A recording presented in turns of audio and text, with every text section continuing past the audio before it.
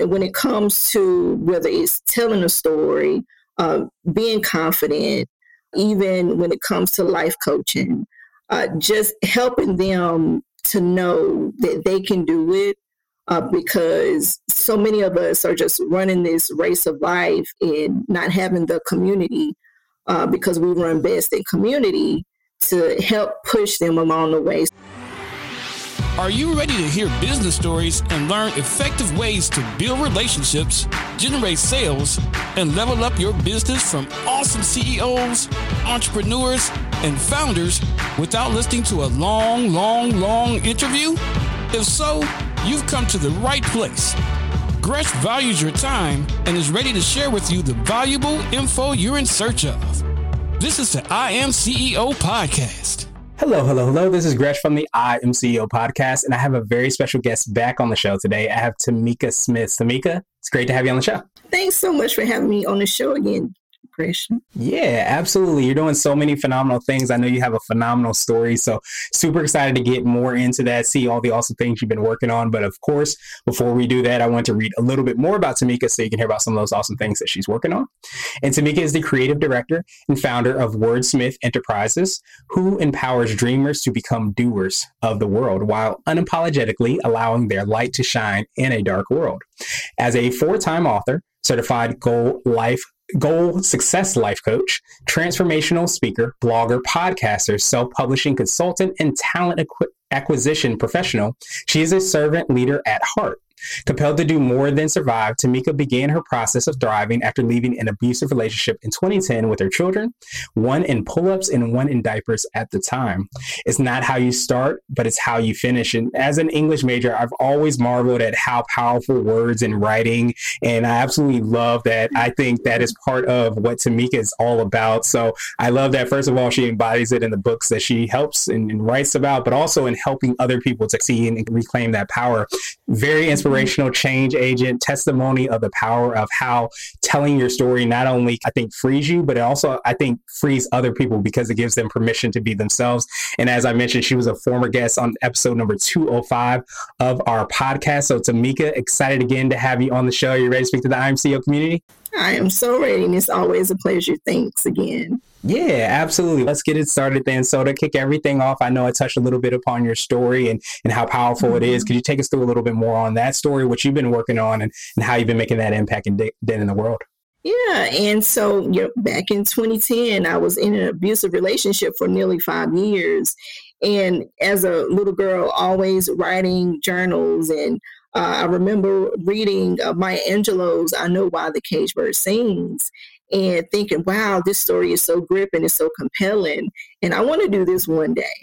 And years later, I manifested something there, and with everything that went on, unfortunately, but fortunate to be able to tell my story. And when I would tell my story, when I did leave the situation, I could just see the reactions in people's eyes, and they were just like in disbelief. Oh my goodness, you have to, for one, you have to believe in something higher than yourself.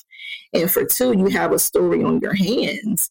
And so I took that into inventory. Hey, I know I want to tell my story. I just didn't know how to do it. And so when I left back in 2010, and it took about 4 years later to really be serious about it, and had to do the work, the internal work, and just making sure that we were okay in a safe space, and had to really build ourselves from the foundation back up to having a sustainable income, to having some stability when it came to housing as well. So it took 2016. Not only wrote one book and released it in 1 month, it was 2 books in the same month, which is unheard of. Wow. And so one was the first book, Shattering the Glass House. That was the memoir of me telling my story, and also giving exit strategies on how to get out, to bring some humanity into abuse. And even though here it is 2023, possibly 2024, when we release this, but just letting people know, hey, it happens. It can happen to anybody.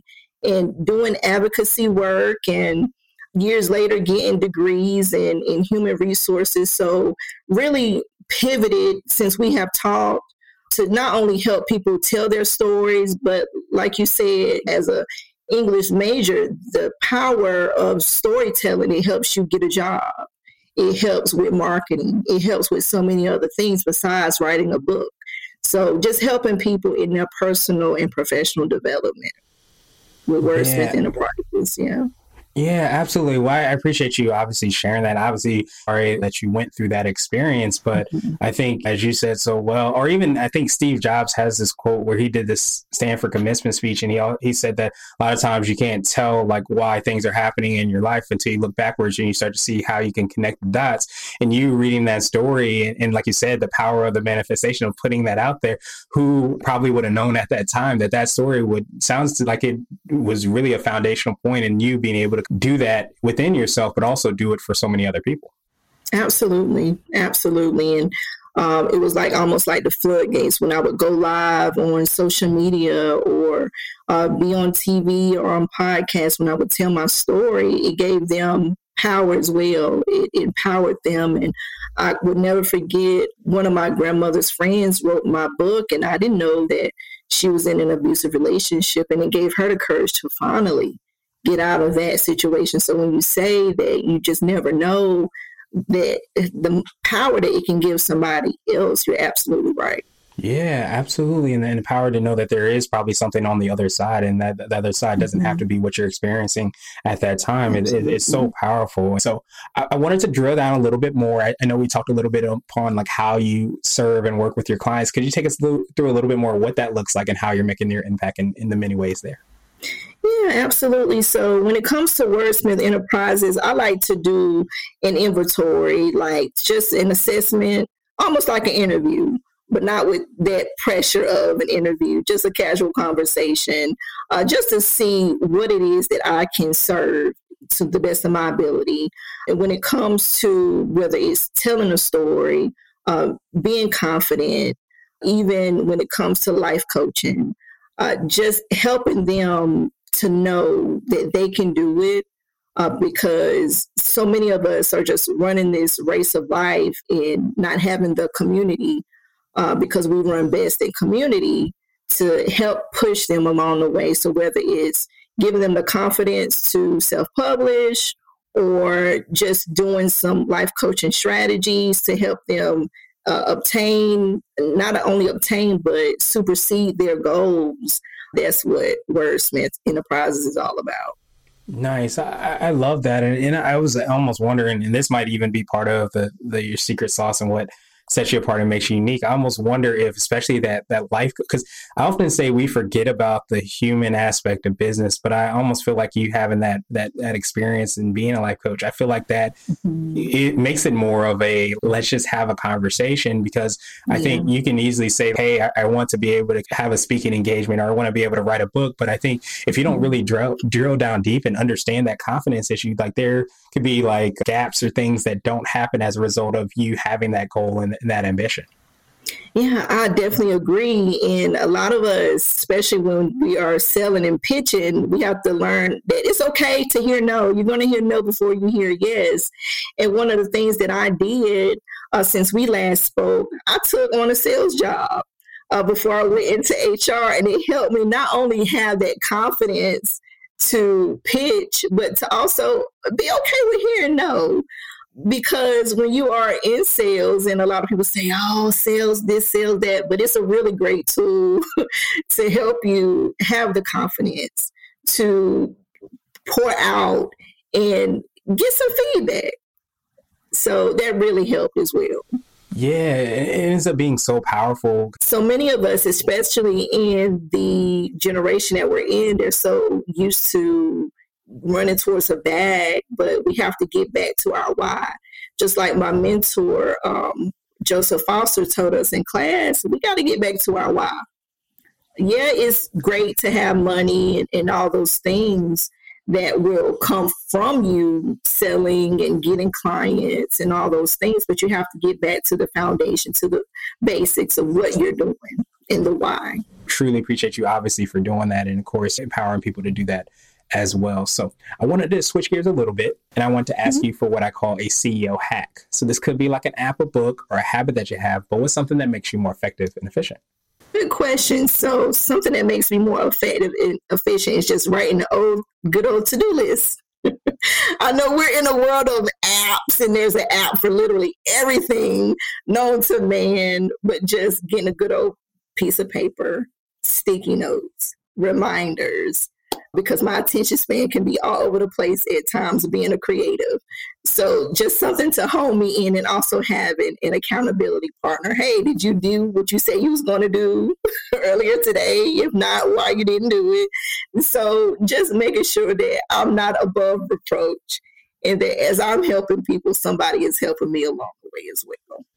Yeah, that's extremely powerful. So what would you consider to be what I call a CEO nugget? A little bit more word of wisdom or piece of advice. You might have already touched on this, but it might be something you would tell somebody if they're starting as an author or getting started with their business, or if you were to hop into a time machine, you might tell your younger business self. It's a great question. So I would say give yourself grace. A lot of people wait to do things when it's the perfect time, the perfect situation, the perfect environment. But allow yourself to make mistakes. That's how you learn your way. You can edit it as you go, remix it as you go. I remember even with my first book, trying to save money and edited the book myself, which I would never do again. But it was funny because my youngest was reading the book a couple days ago. He was like, "Did you edit this yourself?" I said, "Yeah, I did." I'm like, "Yeah, I see the mistakes, but we got that fixed since then."